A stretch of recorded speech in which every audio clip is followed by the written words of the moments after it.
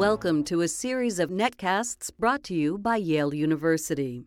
This is Vice President of Ghana, John Dramani Mahama, speaking with Nayan Chanda, editor of YaleGlobal Online at Yale Center for the Study of Globalization on June 9, 2011. We are delighted to have with us Vice President of Ghana, John Dramani Mahama.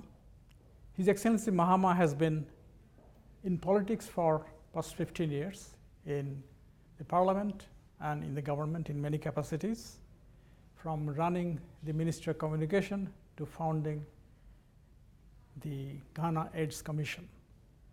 He's in fact at Yale to attend as a participant as the YaleGlobal Health Leaders Institute conference. Excellency Mahama, welcome. Thank you. So the question I have for, first of all, is during the conference, you had the opportunity to meet many of the fellow African health officials as well as other experts.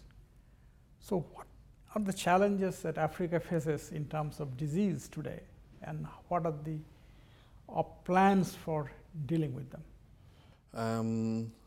Actually, health is one area in which Africa faces a lot of challenges, and a lot of resources have had to be applied, to try and deal with some of the challenges we face. I mean, from malaria to tuberculosis, to HIV/AIDS, to maternal mortality, to mental health. I mean, just name any sector. Which of these are the most important at this point? That is the point. We have determined what we think are the most important, and often it creates a concentration on those ones to the neglect of others that creates problems. For instance, 30 years ago, the world discovered HIV/AIDS. And over the last 30 years, a lot of focus has been on HIV/AIDS. And so huge resources have been put into the fight against HIV/AIDS to the neglect of other areas like malaria, like mental health, and so on and so forth. And so even though malaria continues to be a major killer, the amount of money and resources that have gone into malaria are nowhere up to 1/20th of the amount of money that has gone into HIV and AIDS, even though malaria has been with us much longer. It's only recently that we are upscaling the resources going into these areas. And so I don't like to put one health challenge over the other. I think all health challenges are health challenges and need to be dealt with. And so we should try and distribute resources, fairly across to see how we can deal with a lot of these issues. So I was very happy to come and find that our team working here had been working on mental health. Mental health, for instance, is one area we have neglected completely. It is a very stigmatized area. Families don't want to own up to having mad people who have mental challenges in their family and so on and so forth. And so I think it's a whole new way of looking at things. Yeah, talking about stigma, the stigma attached to homosexuality is a major problem, I gather, in Ghana, because you have brought down the incidence of AIDS, but it has grown among this community of people. So how do you hope to destigmatize this aspect of life? That's a very, very important question, and that's one of the areas that we are looking at. I mentioned it at the conference we had in New York yesterday. That is a conference on HIV/AIDS. We have been successful in reducing the prevalence level of HIV/AIDS generally within our country. It's gone from about 3.6% to 1.5% over the last 10 years. But we have hotspots, and these hotspots are commercial sex workers. We've been successful there too. We've brought the percentage prevalence rate from 80% to 25% today. But then now there is the category of men having sex with men. There's a very strong cultural hostility to homosexuality in our society. And so often people are not willing to own up to their sexual orientation. And so these people are normally underground. It's difficult to identify who they are. It's difficult to reach them with awareness. It's difficult to reach them with treatment. And so we are trying to educate people to understand that we need to remove stigma so that people can come out, of hiding and be able to say, yeah, this is my sexual orientation, these are the problems I have, so that you can reach them with the appropriate interventions that are necessary. For instance, we have no statistics as to how many people, and men having sex with men. We don't have any statistics. So how do you educate them? Through the media, through television? What's the media is the most important. The various surveys we've done in Ghana, if you ask people, how do you receive information on various things? I mean, anything, health, education, everything. The first thing they'll tell you maybe is radio, maybe followed by television. And then after that, interpersonal communications and all that. So media is absolutely, absolutely important. And if you look at the nature of our geography, some areas are quite remote. You can't send people there, but you can reach them by the radio waves. And so we do a lot of education using radio and then with television. And then we also have community health workers and others who know the community and are able to reach there either with motorcycles, with bicycles, or any other appropriate means of transportation. Yeah, you also have another advantage now, I think, particularly during your time as a Minister of Communications. Ghana has really blossomed as a country with high cell phone penetration. Yeah. So that gives you another tool, perhaps, to reach out. That's right. At the time we started this whole telecom liberalization, I mean, I look back 10 years and it's breathtaking how far we've come. Nobody believed that we could truly liberalize the sector and attract the kind of investment that have gone into it. Mobile phone technology has exploded across Africa. I mean, people have taken to it. Remote villages where we thought, if you send this telecom, nobody's going to have the income to afford to even buy, credit to recharge a mobile phone. I mean, you're surprised. You put a cell site today and tomorrow there are 200 subscribers in a little village, And so the mobile phone has become a very important, tool of communication. And it is one of the platforms that we can use, one, to educate people, two, to reach them with messages, and three, to generally improve the quality of their lives going forward. I was surprised, though, that while you have a 60% penetration in cell phone, internet users is only about 1.2 million, according to the statistics. Yeah. So how do you explain this discrepancy between high cell phone and very low internet? Yeah, it's because initially the policy we had in respect of rolling out telecoms was at first just to give people, connectivity by voice. And so that is where our focus was.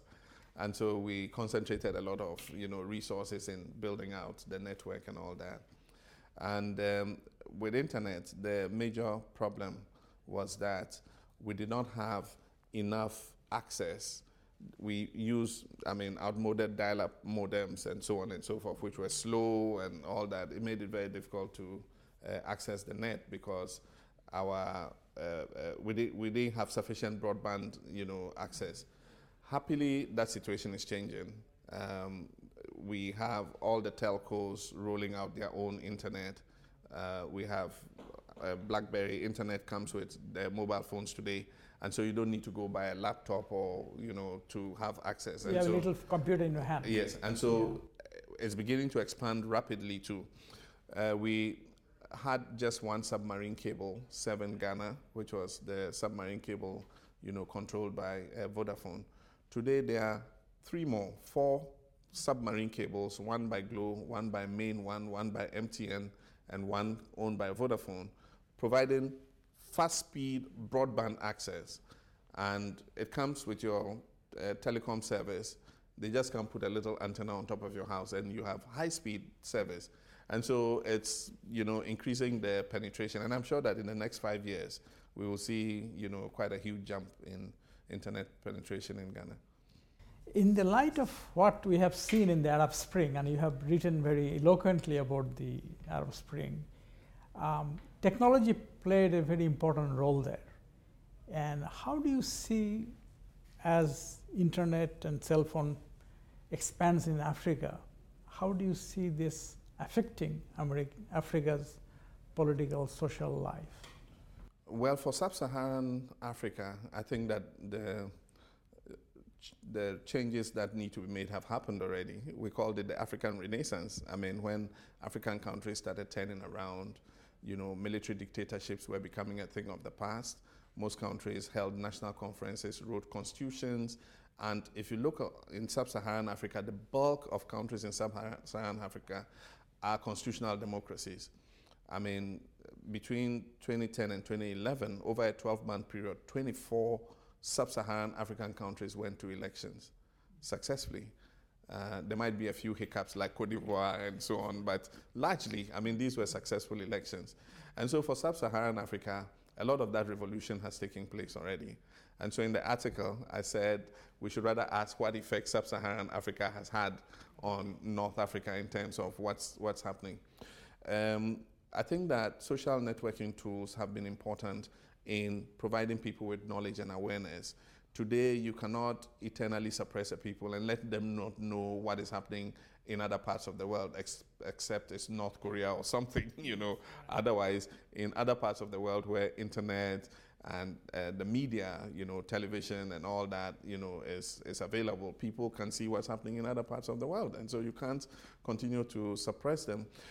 One thing I always say is we should not overplay, the role of, internet and, ICT in all this. It also has been, the long suppressed feeling of the people to be able to live in dignity, and so it's a combination, it's an interplay of the two.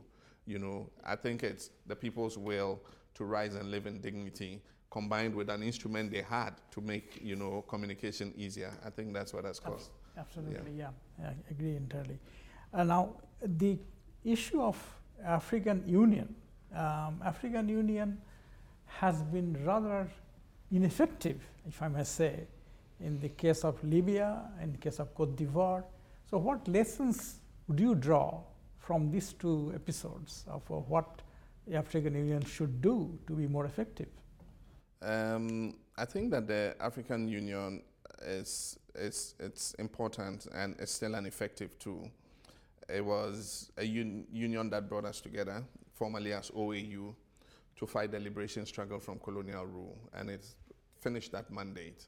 And so it was decided to change its mandate and create the African Union. Now the African Union is more for peace, security, and integration of the African continent. That is its mandate. It has done well in creating the platform for African leaders to discuss issues of integration and all that. And so I think they've done fantastically there. Often with issues of security, we have the Peace and Security Council, in the African Union that deals with issues of conflict on the subcontinent. And if you consider that Niger, had a problem, it's been solved. Liberia had a problem, it's been solved. Sierra Leone had a problem, it's been solved. Guinea had a problem, it's been solved. Mauritania had a problem, it's been solved. I think that on the balance, if you want to assess the African Union, it has done positively. We cannot use just Cote d'Ivoire and Libya to judge that. With Cote d'Ivoire and Libya, I would say that it is also the role the international community played, because the UN took an interest in what was happening, and as you know, a resolution was passed that allowed, air strikes, in Libya. And so while the African Union was playing a mediatory role, airstrikes had started to happen already. By the time the African Union team was ready to land in Tripoli, the airport had been closed, so it took a while for them to be able to go there. They spoke to Gaddafi. Gaddafi agreed to a truce, but unfortunately the rebels say, no, we don't want any truce unless Gaddafi is out of the picture, and so that has created its own difficulties. But I think that the Libyan people, they don't have to destroy their country before they come to peace. There should be some dialogue that goes on. I think the period for airstrikes is relatively over. The threat to the citizens is a bit more abated. And so we should look at the opportunity for them to dialogue and try and resolve the issue. Otherwise, if it continues like this, by the time peace returns, that country would have been completely obliterated. Yeah. Now, in Cote d'Ivoire, your president issued a statement, and you also said that our policy is of peace. So you stayed out of Cote d'Ivoire. Has that affected your relationship with Ouattara? Or? No, we have a fantastic relation with Cote d'Ivoire. Cote d'Ivoire is our neighbor, and so our destinies are tied to each other. We would have wished that the issue was resolved more amicably and peacefully rather than through the force of arms. Unfortunately, the resolution eventually came through, fighting. And so we think that Cote d'Ivoire has the opportunity to make a fresh start, and a lot will depend on the Ouattara government. He needs to reach out and create a government of national unity and start a healing process in Cote d'Ivoire. Cote d'Ivoire's problems have an ethnic and a religious dimension, and I think that how President Ouattara handles it going forward is going to be important. Ghana, our president was at his inauguration, and we pledged any support they wanted to help, Cote d'Ivoire, become the nation that it was once again, living at peace with itself and developing the quality of lives of its people. And finally, globalization has been very positive for Ghana overall. I think especially because given Ghana's natural resources, gold, cocoa, and now oil, must be doing pretty well in the given market of commodity prices rising. Now, as you have said yourself, that having this natural resources could also be a curse. So how do you hope to prevent Ghana becoming like another Nigeria with a lot of resources, but a lot of problem as well? How do you avoid that? We have been very lucky, especially with the oil and gas industry, because of the timing at which we discovered, Ghana's oil and gas potential. It's given us the opportunity to learn from the best experiences and from the worst experiences. And let me say on record that both experiences, countries that have gone through both experiences have been very generous in sharing their experience with us. Countries like Norway, which are some of the best practices in how to manage an oil and gas industry, have been absolutely, absolutely fantastic in assisting Ghana to develop our legislation and so on and so forth. And countries like Nigeria, which have had, not so good experiences with oil, have also been fantastic and generous in sharing their experience with us. We've had several Nigerian resource people come and talk at oil and gas conferences in Ghana and analyze, what, problems they went through and all that. And I don't absolutely blame them. Nigeria had nobody to learn from. They discovered oil and gas in the 1960s. There were no other African countries or other developing countries that had this resource. And so they've had to learn from their own experience and develop their own experience, But I must say that they have made quite rapid progress. They have a strong local industry that services the oil and gas industry that we don't have in Ghana, and so they're telling us, look at local content, because you must increase the multiplier effect of the industry in your economy. It's not enough to just get the money from the oil sales and all that and develop huge infrastructure. But how you integrate the industry backwards into your economy is critical. And so that's one red flag they've raised for us. And so right at the beginning of the industry, we are passing a local content bill that forces the oil companies to look for expertise locally. So that's a good thing. But all in all, we do have a lot of natural resources: bauxite, manganese, gold, and cocoa, and so on and so forth. One of the things we want to avoid is the Dutch disease, so that oil does not become like the dominant, sector of our economy, and that we channel some of the oil resources into keeping agriculture active, ensuring food security for Ghana, and so on and so forth. So we've learned from those experiences. And you also have, I think, said that you are going to adhere to the extractive industries. We've signed on to the Extractive Industries Transparency Initiative. Yeah, and Ghana is an active member. We do regular assessments to ensure that these things are being, applied in a transparent manner, and so on and so forth. We have regular review teams and so on.